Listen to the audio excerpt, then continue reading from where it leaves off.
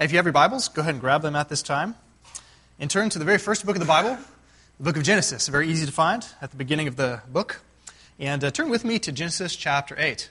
We are going to cover all of Genesis chapter 8 and find our way into half of 9 as we continue on with our sermon series on Noah.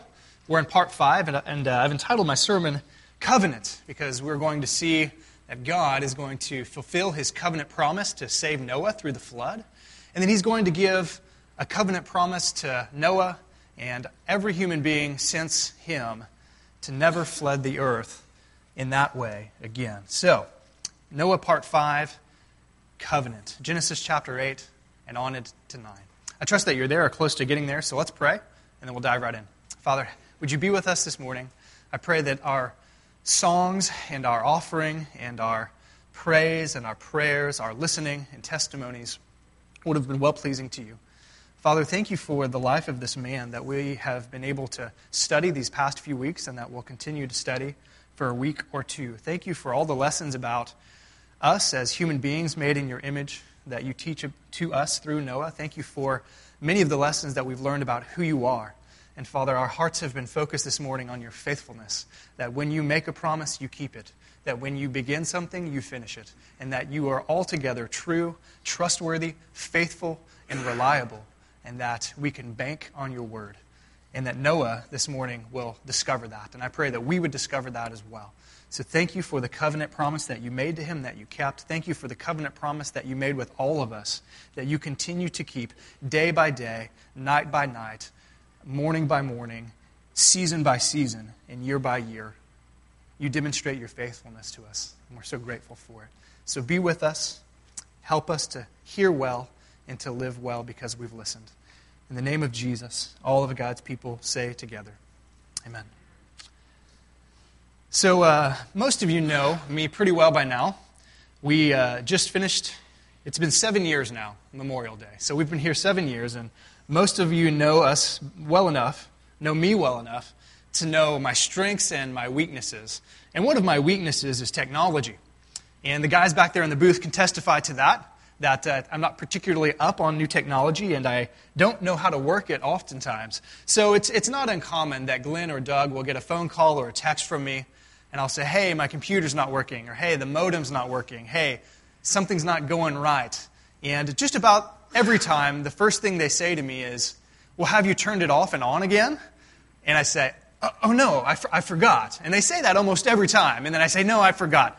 And most of the time, when I turn the machine off and I turn it back on, most of the time, reset works. And so this reset strategy has become my favorite strategy for fixing pretty much any technological problem that I can come across. I think this reset idea should work. So our computer at home, maybe it's not working right. Let's try resetting it, right? If the modem, the internet's being slow or it's not downloading fast enough, let's reset it, right? Maybe our DVD player is skipping or it's stalling. You know what we should do? We should hit the reset button. Maybe it's my iPhone. It's not particularly working well. You know what I do? I hit the reset button. Maybe it's the printer at our house or here at the church, which breaks oftentimes. You know what I've learned? Reset is a really good strategy for fixing things that aren't quite working up to par. They're not working as the Creator designed for it to function. And so reset, let me commend it to you. It's a wonderful way for fixing things. You know, as we get into the story here, as we continue on in Genesis chapter 8, what we're going to find out, if you recall from last week, is that God essentially wiped out almost all life on earth. So every human being on earth was destroyed. Every animal on earth was decimated by this global flood that we looked at last week, except for the animals that Noah brought on board, and except for Noah, his wife, his 3 sons, and their 3 wives. And so after wiping off almost all life on earth, today, God in his faithfulness to his word is going to end the flood and make a new covenant with humanity. And in essence, what he's going to be doing is hitting the reset button. What we see here in Genesis 8 and 9 is language of new beginning. Is language of God hitting reset on a creation that had gone bad. It's him hitting reset on a creation, in particular the humanity part of creation that was, in the words of the text, corrupt It had corrupted itself to the point to where God said, I want to start this over. And so he hits reset on his creation. In chapter 8, we're going to see a couple sections. So if you're taking notes, you want to know where we're going. In chapter 8, we're going to see the flood rescind. That is, the flood waters will abate, and the flood is going to end. And then in chapter 9, we're going to see the creation restart. So in chapter 8, the flood will rescind, and in chapter 9, the creation will restart. And along the way, we'll find 3 or 4 life lessons that we learn from this section of Scripture. So let's turn now to Genesis chapter 8 and find the flood rescinding. Genesis chapter 8, verse 1 is what I want you to focus on. There in chapter 8, verse 1, the section begins with a very key statement. This is what it says. But God, important words, but God remembered Noah and all of the wild animals and the livestock that were with him on the ark.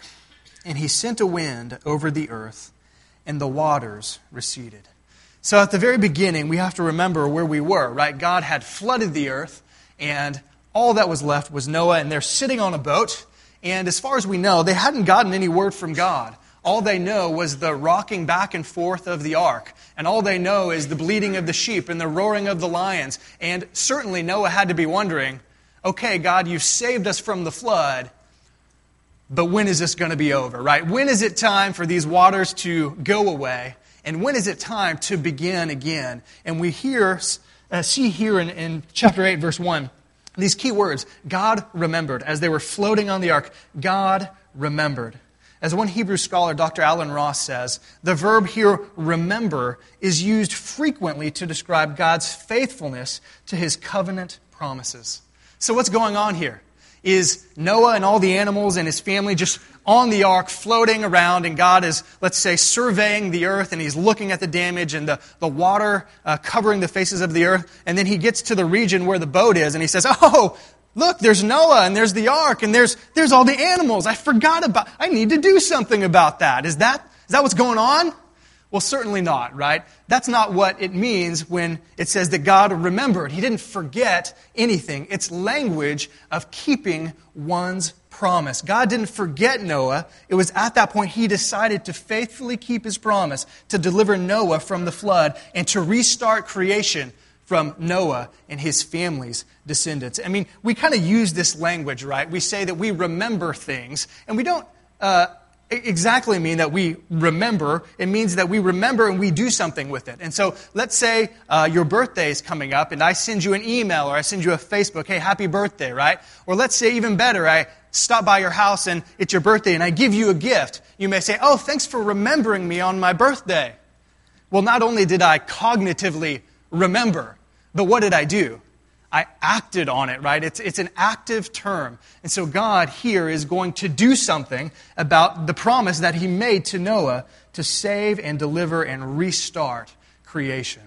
So that brings us to the first life lesson for this sermon. The first thing that we see from Genesis 8, verse 1 is this, is that God finishes the saving works that he begins. God finishes what he starts, right? He's not one who starts something and then quits. What God begins, he finishes. And what we're going to see through the rest of this chapter is that God began a saving work for Noah and his family, right? He began to save him. He provided the plan for the ark, and he told them to get on board. He saved Noah and his family from death, and the floodwaters began to rise. But there Noah sits in the middle of this huge, vast ocean, if you will. And what is God going to do? Is God just going to leave him there? Or is he going to finish the saving work that he began? And that's exactly what God does in the rest of this story, is that what God begins, he finishes. And friends, this is wonderful news for you and I. This is wonderful news for you and I. If you've placed your faith and your trust in Jesus Christ personally, what we see is that God has also begun a saving work in your life. That the moment that you place your faith in Jesus, you are born again, you become a new creature, and you have a reconciled relationship with God, and a host of other things, that in that moment, God begins a saving work of making you holy, of making you like Jesus, and of reconciling you to Him. And what He begins, this saving work in my life and in your life, if you're a Christian, if He has begun that work, He will finish it. It's not an option. He will finish what He began. So if you have been born again, you have been forgiven of your sins, you've had a rebirth and an adoption into His family, God will continue to grow you. He will continue to make you more like Jesus. He will relentlessly pursue making you holy until the day that you die and the day that you are raised literally from the ground. At the resurrection and at the return of Christ. In that day, His saving work will be done. But friends, don't be deceived. If God begins this work in you, like He began a promise and a saving work with Noah, He will finish it. One of my all-time favorite verses is Philippians 1:6. It's not on the screen, but it reads this way. Paul says, being confident of this, that He, speaking of God, who began a good work, so notice the language, He who began a good work in you will what? Will carry it on to completion. Until, when is this going to happen? Until the day of Christ. That is, when Jesus returns, this saving work of salvation that He began in my life and in your life will be completed. Friends, what God begins, He finishes. And that is wonderful news if you're a Christian. Wonderful news. So, we've gotten one verse into chapter 8. Let's see if we can make a little more headway. In verses 2 through 19, I want to skim over it. I recommend that you read it. But in verses 2 through 19, we have a description of how the floodwaters began to rescind, how they began to abate, and Noah and his family and all the animals, their final exit from the ark. I want to show you a quick chart here, and hopefully in the back I've got these for you, and you can take them if you want. I can also email them to you. But this is basically what happens in verses 2 through 19. It's a chronology of the flood. We see that there was 7 days. Some people think he was on the ark those 7 days. Some people think he got on the ark on the last day. But basically what we see is that waters continued for 150 days. Then the waters receded for another 150 days. And then it basically took 70 days for it to be all completed, for a grand total of 377 days, or 371, depending upon when you think Noah got on the ark. But the point is that the waters rescinded. There was a process that Noah took. You can read about it when we're done. But in verses 2 through 19, that's what we see going on. I want to skip ahead for time's sake to verse 20. So look with me at chapter 8 and verse 20. And what we're going to see there is Noah's response. This is very important. Noah's response to everything that he's been through, to God completing the saving work of Noah and his family. We're going to see a response of worship and a response of sacrifice. We're going to see Noah's response of worship on the one hand, and then we're going to see God's response of determining to make a new covenant promise to all of creation. So let's read verses 20 through 22 of chapter 8. Then Noah built an altar to the Lord, and taking some of all the clean animals and clean birds, he sacrificed burnt offerings on it. The Lord smelled the pleasing aroma and said in his heart, "Never again will I curse the ground because of humans, even though every inclination of the human heart is evil from childhood. And never again will I destroy all living creatures as I have done. As long as the earth endures, seed time and harvest, cold and heat, summer and winter, day and night will never cease." So, what do we have going on here? Noah responds in worship. He responds in sacrifice. And God, in response to that, in spite of the fact, that's important that we see that. God looks at Noah's sacrifice, and he's, in spite of the fact that the inclination of every human being from childhood is evil, in spite of that fact, I'm going to graciously respond by making a covenant. I will never again destroy the earth via a flood. And it's interesting. Did you notice? it's evidenced, this covenant promise. We call it the Noahic covenant. This covenant promise of God to never ever destroy the earth via flood again is evidenced by what?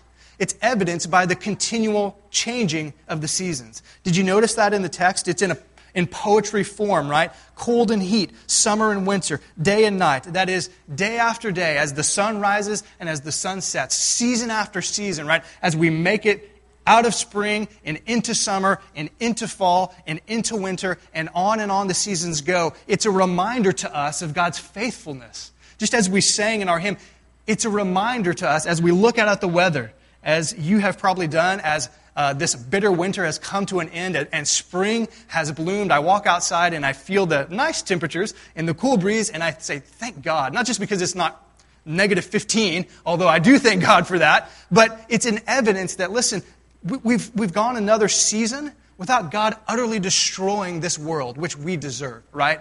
The seasons that change remind us of this covenant promise that God will never, ever destroy the world again.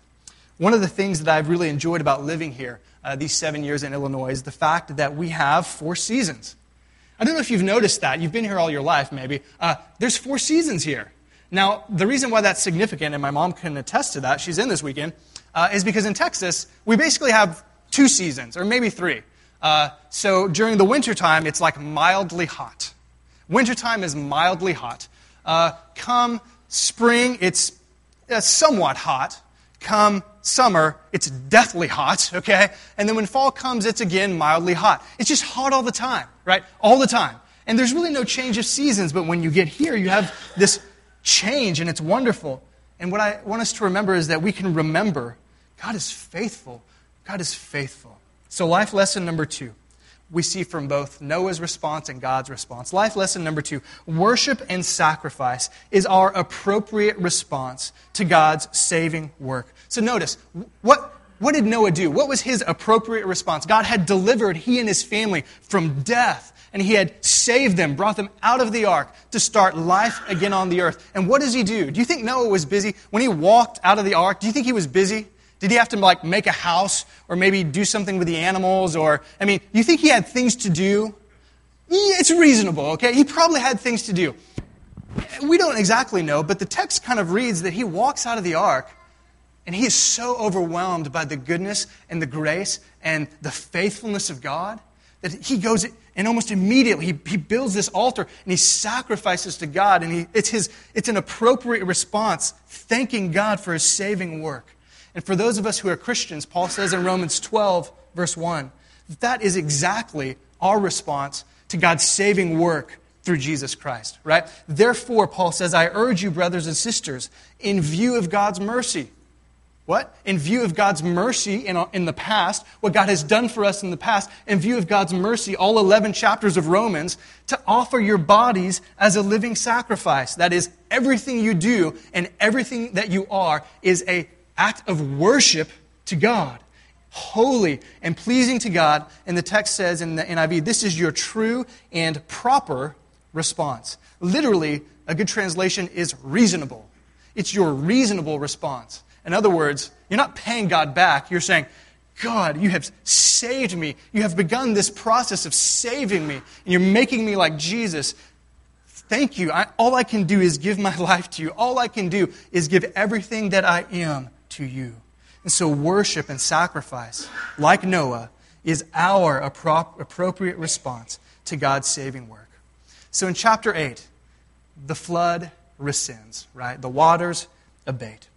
And after the flood rescinds, creation is about to restart. God is about to formally hit the restart button on his creation as we move then into chapter 9. So look in your Bibles with me at chapter 9.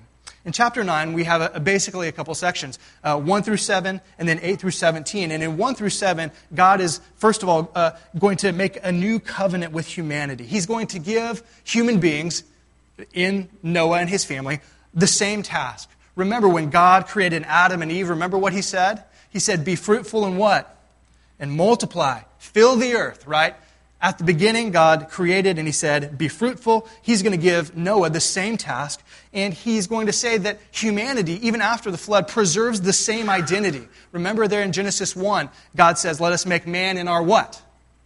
In our image, in our likeness, right? We see post-flood, he's going to reaffirm that. He gives them the same task and the same identity, but he's going to give them some new stipulations. So things are going to change a bit. And all of this kind of language, referencing back to the beginning of God's creation, shows us that God is looking at the computer of humanity, so to speak, and he's hitting restart, right? He's restarting. So let's read together verses 1 through 7. Then God blessed Noah and his sons, saying to them, be fruitful and increase in number and fill the earth. The fear and dread of you will fall on all the beasts of the earth, and on all the birds of the sky, on every creature that moves along the ground, and on all the fish in the sea. They are given into your hands. Everything that lives and moves about will be food for you. Just as I have given you the green plants, now I give you everything. But you must not eat meat that has its lifeblood still in it. And for your lifeblood I will surely demand an accounting. I will demand an accounting from every animal, and from each human being too. I will demand an accounting for the life of another human being. Verse 6, whoever sheds human blood, by humans shall their blood be shed. For, and here's the reason, for in the image of God has God made mankind.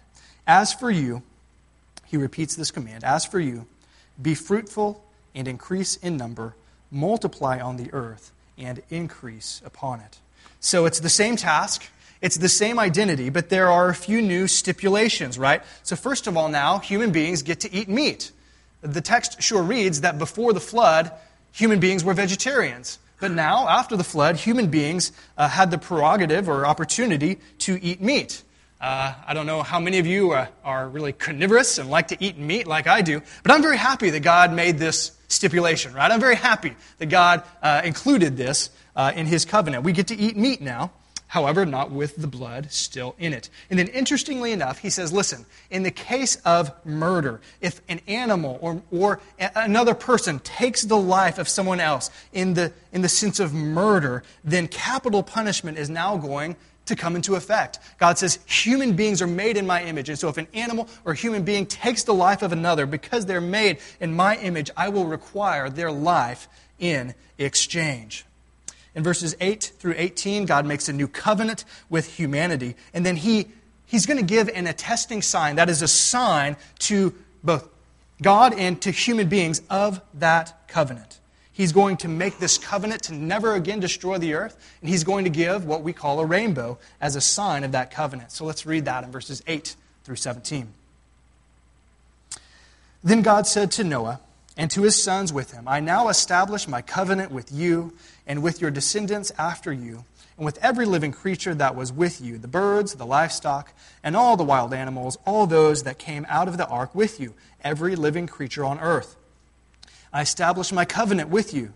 Never again will all life be destroyed by the waters of a flood. Never again will there be a flood to destroy the earth. And God said, this is a sign, this is the sign of the covenant I am making between me and you and every living creature with you, a covenant for all generations to come. I have set my rainbow in the clouds. It will be a sign of the covenant between me and you. Whenever I bring clouds over the earth and the rainbow appears in the clouds, I will remember my covenant between me and you and all living creatures of every kind.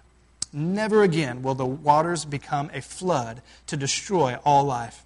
Whenever the rainbow appears in the clouds, I will see it and remember the everlasting covenant between God and all living creatures, so all living creatures of every kind on the earth. Verse 17, so God said to Noah, this is the sign of the covenant I have established between me and all life on the earth.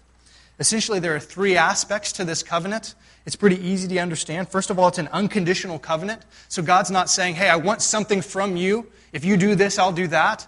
This is an unconditional covenant. He's saying, I'm going to do this regardless of your response. It's unconditional, not based on human action, right? Secondly, it's universal. Did you notice the language? Every human being, right? Every animal. It's a universal covenant. Every animal of every age, including me and you, is included in this. And then it's unending. There's language of an eternal covenant for all successive generations. So this leads us to our third and final life lesson.